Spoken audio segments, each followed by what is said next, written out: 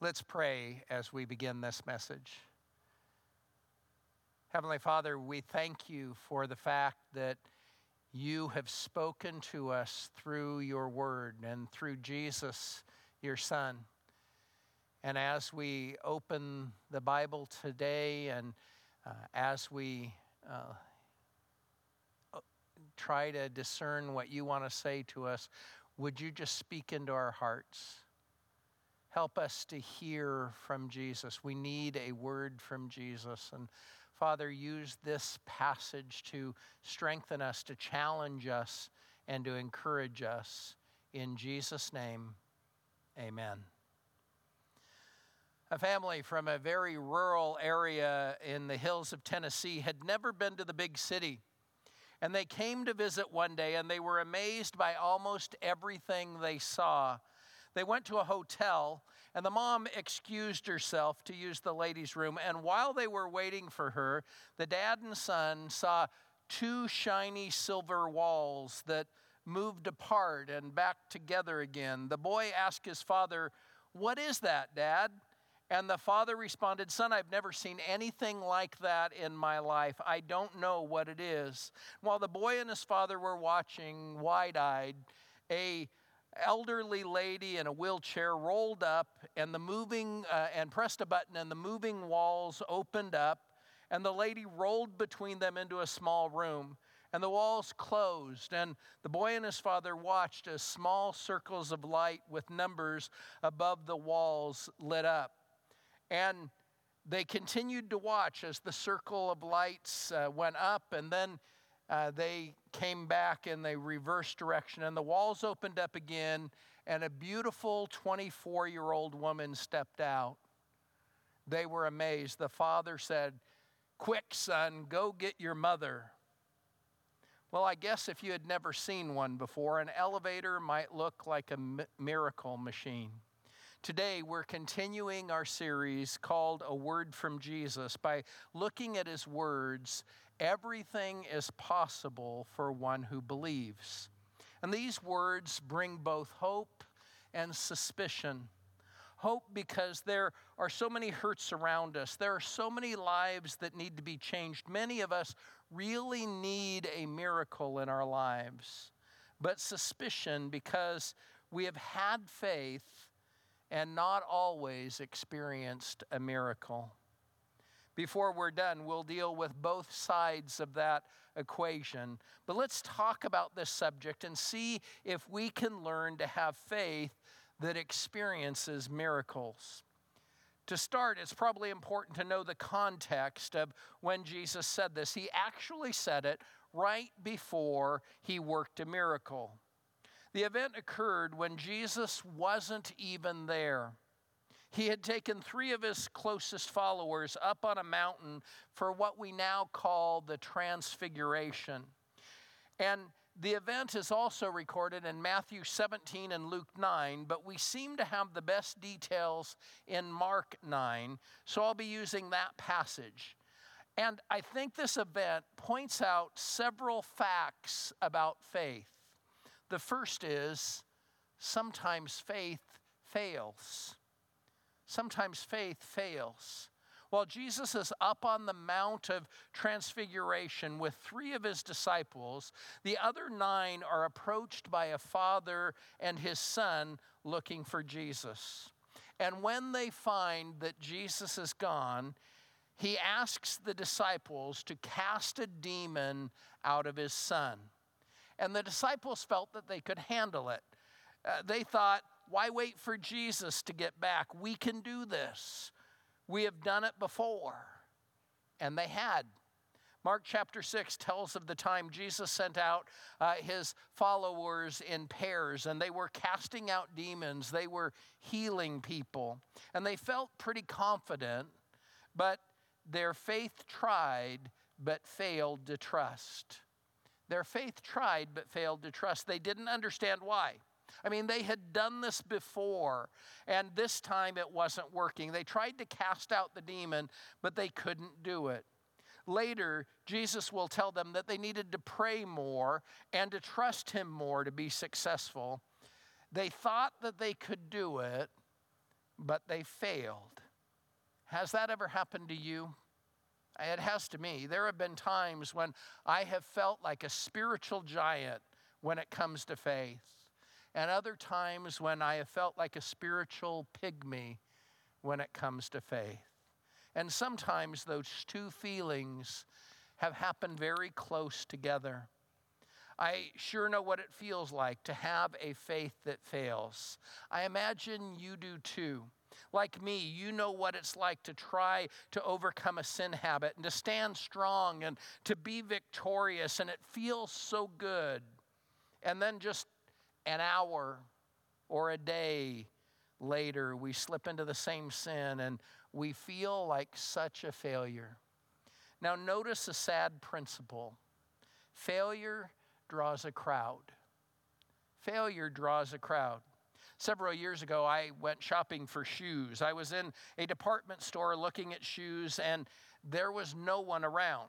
I mean, I had to go looking for a sales clerk. I finally found someone to get me the shoe that I wanted to try on and my size, and he brought them to me, and then he disappeared again. The shoes fit, and they looked really good on me, but there was no one around to notice. And I got up and I walked around in the shoes, trying to find a mirror to admire how good they looked. And while I was doing that, while I was walking, I tripped over a stool that I didn't see. And it was a great fall.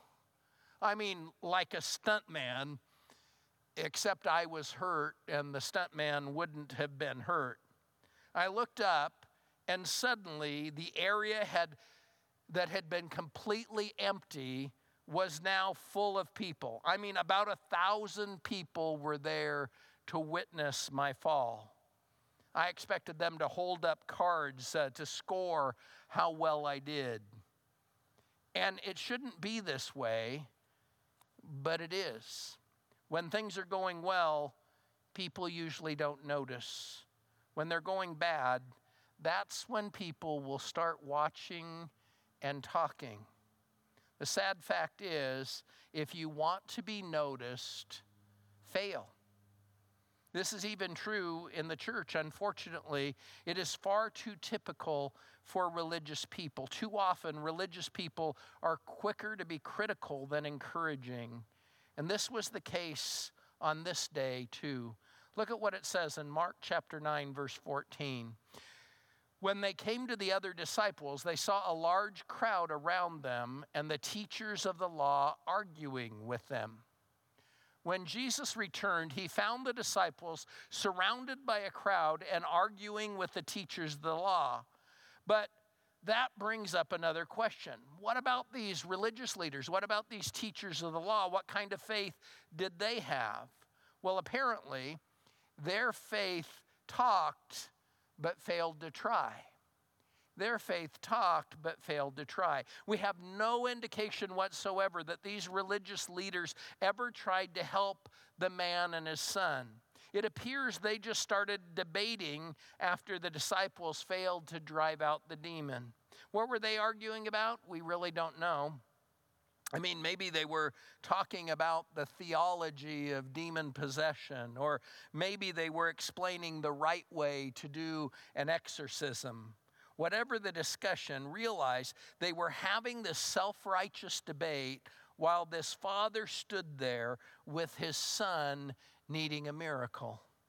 Too often, people who are hurting, people who are in need of with some hurt, sit on the sidelines while church people want to sit about debating the right way to win people to Jesus, or how they don't like the music in the church, or why the church around the corner believes the wrong thing. They need a miracle from Jesus, and we stand around and argue.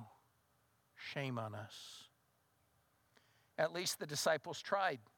I mean, sure, they needed some help from Jesus, but they tried. I'd rather have partial faith or weak faith than faith that is all talk. I'd rather try and fail than fail to try. And I guess I should ask that question from a different standpoint. Is your faith all talk today? Maybe you don't stand around engaging in self-righteous debate, But if the church is something that you just give an hour to on Sunday, if Jesus hasn't made any changes in how you live your life or how you talk or how you care for others, it might just be that your faith is all talk. Maybe your faith is failing because you are just saying spiritual things without ever really trying or trusting Jesus at all. There's a second fact about faith that it was demonstrated that day, and that is sometimes faith wavers. Sometimes faith wavers. We're talking here about the Father. I mean, he obviously had faith. He brought his son to Jesus, believing that Jesus could cast out the demon. Even when he found out Jesus was gone, he had enough faith to believe that the followers of Jesus could cast out the demon. He had come with enough faith to ask them to cast out the demon. He really believed the power of God through Jesus was the solution for his problem.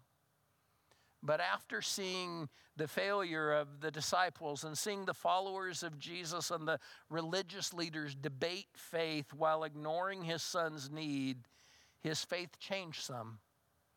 He was beginning to doubt, and his faith was wavering. But in our story, Jesus has returned. He comes down the mountain and he sees the crowd of people. He sees this argument going on and he says, "What's going on?" And the Father runs to Jesus and explains that the disciples failed to cast out the demon. So Jesus asks them to bring the boy to him. Look at what happens next. Start with verse 20. So they brought him.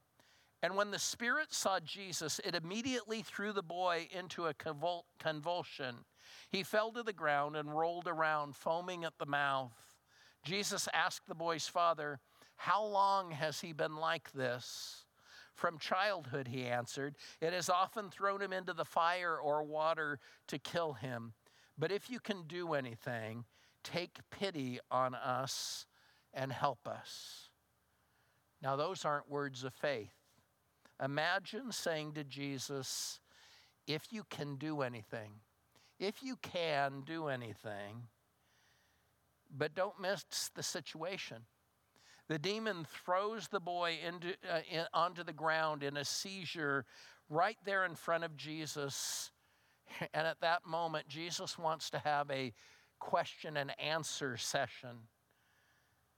He looks at the boy convulsing on the ground and he says, "Wow, interesting. How long has this been going on?" And the father is panicked. He's watching his son suffer, and he wants to be polite, but he really wants Jesus to help his son. And I imagine he was talking fast when he answered and said, "From childhood, and it has often thrown him into the water or fire to kill him. But if you can do anything, take pity on us and help us." He is absolutely panicked, and he wants help. But Jesus is just talking, just like the other religious leaders did. And his son is suffering right at that very minute. And so Jesus hasn't done anything about it. That brings up a couple of questions we probably should ask ourselves. How does your faith affect the faith of others? It does have an effect, you know. I mean, the failing faith of the disciples and the teachers of the law caused the Father's faith to waver and to weaken. And when your faith is weak, it will affect the faith of others around you. Doubt is contagious. Doubt is contagious. Every group of friends, every church meeting, and every family tends to have at least one Eeyore in the group. Eeyore is Winnie the Pooh's donkey friend, and he always has a very dark and negative view of life. And these people hear dreams about fun vacations or great ideas of faith, and they say, "It will never work. It will cost way too much money, or it's just not practical." We've all had them in our personal life, shooting down our hopes and dreams. And they're in most churches criticizing what God is trying to do. And we have to be careful because doubt is contagious. But faith is also contagious. If you believe that God can work in a situation and that he's going to work in the situation, it will affect the people around you. Your faith has an effect on other people. If you want your kids to believe greatly in God, you'd better be a person of faith who believes greatly in God. It really is up to you. Your kids will reflect your faith. Either a faith that is strong and expects great things, or a faith that doubts and questions and is critical. Another question we should ask is, how does the faith of others affect my faith? Unfortunately, many people have been devastated by the failure of someone else's faith. They've come to Christ and been helped in their growth by a teacher or a leader or a parent, and later that person walks away from their faith completely, or they sin greatly, and people they influenced are very disillusioned and disappointed. And you can count on it. People will fail you. But notice something else. People can also help your faith grow.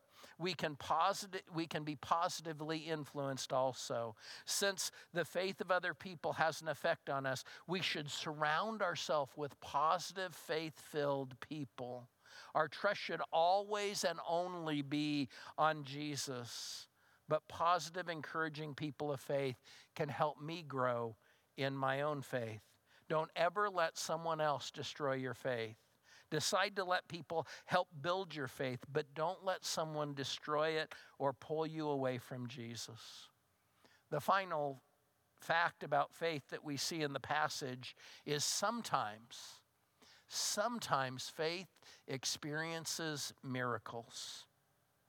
Look again at what the Father said to Jesus and to Jesus' response this time.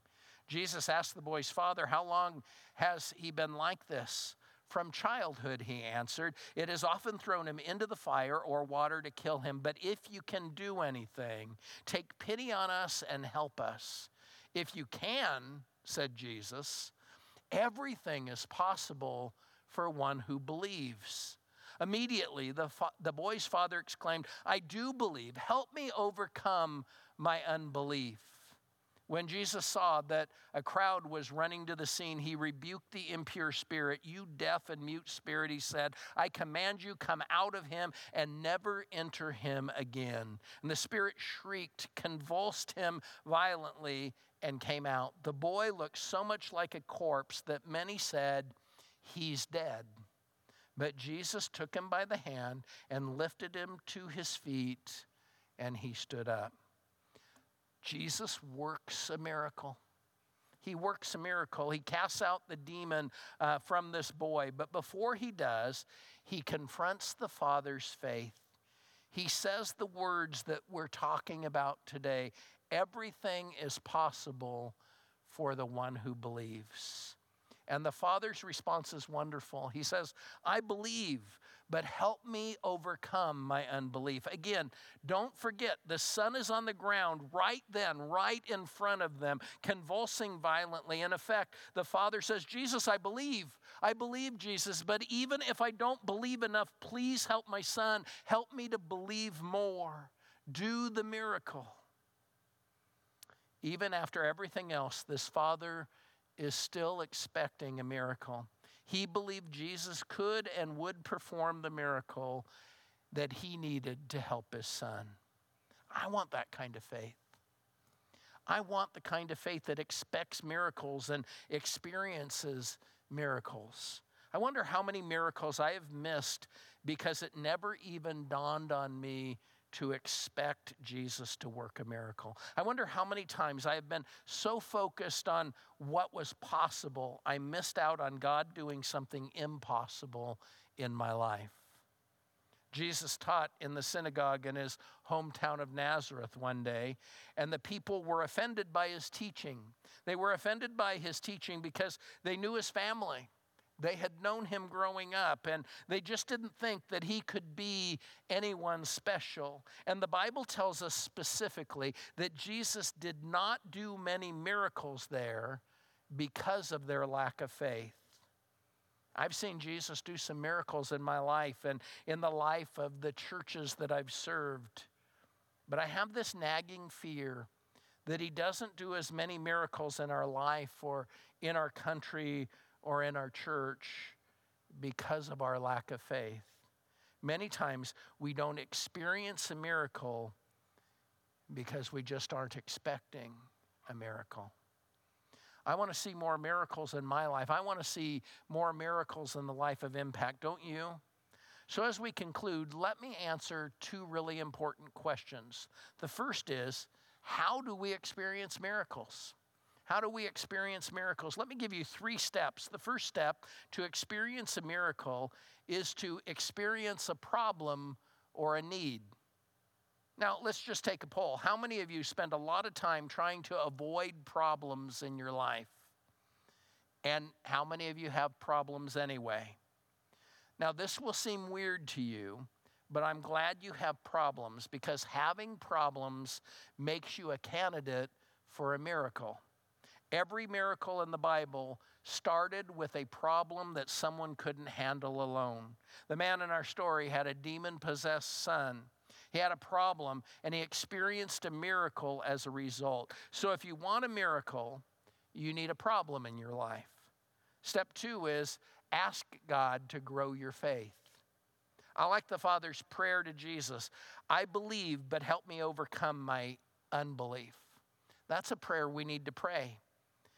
I have faith in Jesus, but Jesus, I need you to work in my life to eradicate all the unbelief that's left in me. And I try to pray that every day, to just say, Jesus, help me get rid of my unbelief. Help me to trust you more. Don't limit what you are doing in my life to what I can understand. Go beyond my understanding. Amaze me with your power and your love. Help me believe in you more. And I think God likes it when we pray that kind of a prayer. He is never irritated when we ask him to grow our faith. Step 3 is to spend some time in miracle territory. Spend some time in miracle territory. Sometimes we spend too much time in logic land or in knowledge land, and we spend so much time there that we begin to think that following God is all about Bible knowledge and common sense and logic. And Bible knowledge is important, and he does expect us to use common sense and logic. But when we spend all our time there, we never really enter miracle territory. So let your mind move beyond what seems logical and possible to what Jesus could do in a miraculous way. There's a scripture I love in Ephesians chapter 3. It says, with God's power working in us, God can do much, much more than anything we can ask or imagine. God can do much, much more than anything we can ask or imagine. Now, the logical side of me wants to just acknowledge that that's true, that God is capable of doing more than what I think about, more than what I imagine or ask. I want, though, to let my mind imagine God doing more. I want to move into miracle territory. And so I let my mind imagine God doing more, and I ask him to do more. So I dream big dreams of what God can do for my family members, what God can do for my friends, what God can do for our church. And then I ask God to do those things, believing fully that he is capable of doing that he can do those things. And when I'm done, I know one thing for sure. He wants to do even more than what I've asked, even more than what I've imagined and dreamed. I want to spend more time in miracle territory. In other words, we need to begin to allow ourselves to expect a miracle. But before we run out of time, we need to deal with the second question, and it's a really important one. What if you don't experience your miracle? What if you don't experience your miracle? I'm well aware that when we talk about this kind of passage, there are some people in the room who are struggling. I mean, they've needed a miracle, and they've prayed for it, and they have really believed that Jesus could do it. They had strong faith. They were full of faith, and the miracle hasn't happened. Miracle hasn't happened. And passages like this either make you feel guilty because you didn't have enough faith, or doubtful because you know that you did. and you didn't get your miracle. I want to tell you that I've been there. I have felt both sides of those feelings. So let me give you 3 quick suggestions of what to do when you don't experience your miracle. First, keep praying. It might not be the right time. If the miracle is still possible, keep praying, because sometimes in the Bible, God took a long time before he let miracles happen. In fact, Jesus tells a story in Luke chapter 18, the first 8 verses, about a woman constantly coming to a judge and begging him, demanding what she wanted. And eventually the judge gives her what she wanted. The passage says that Jesus told this story to tell us, his followers, that we should always pray and not give up. And so keep praying. It might not be the right time. Secondly, keep trusting. It might not be the best solution. Sometimes we are convinced there's only one solution in the situation we're in, and we're convinced that the miracle that we're asking for is the best solution or the only solution. And yet sometimes Jesus sees things that we don't see.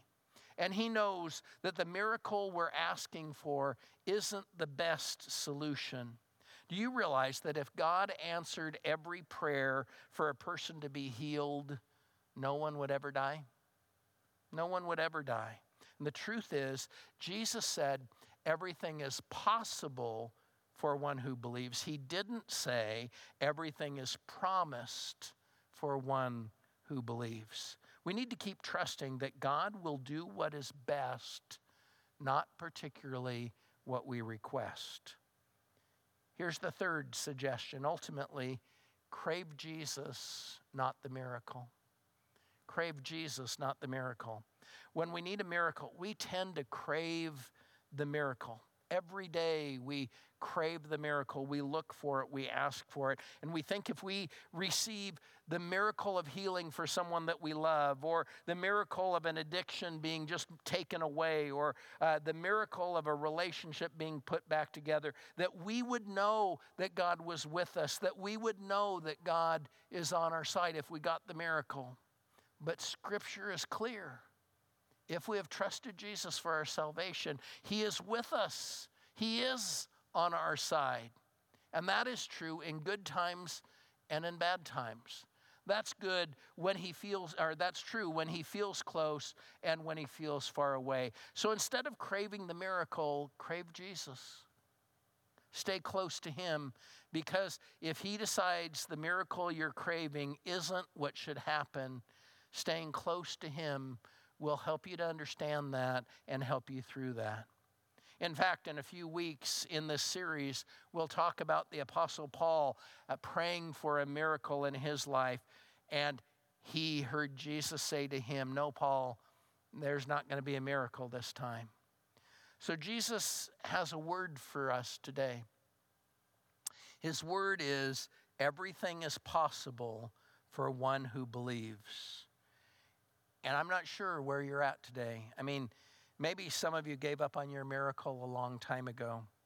Oh, you started out believing, but someone helped you to get logical and reasonable about things. Or God hasn't been fast about providing your miracle, and you just have come to believe it isn't going to happen. Or some of you have never even considered the possibility of Jesus doing a miracle in your life, because it just doesn't make sense to you. It just seems so impossible. Now, I can't promise that he will do the miracle that you want in the way that you think that he should do it. But I can promise you that Jesus is powerful enough to come into the place where you're hurting, into the problem that you're experiencing, and he will hear your prayers. He will hear your needs, and he can do much, much more than you have ever asked or imagined. Open your heart to the possibility that he can do what seems impossible to you right now. I love this little poem by Sheldon Silverstein. He said, "Listen to the mustn'ts, child, listen to the don'ts. Listen to the shouldn'ts, the impossibles, the won'ts. Listen to the never haves, then listen close to me. Anything can happen, child. anything can be. Jesus said, everything is possible for one who believes. And that may start with the prayer that that desperate father prayed to Jesus that day. Jesus, I believe, but help me overcome my unbelief. Let's pray.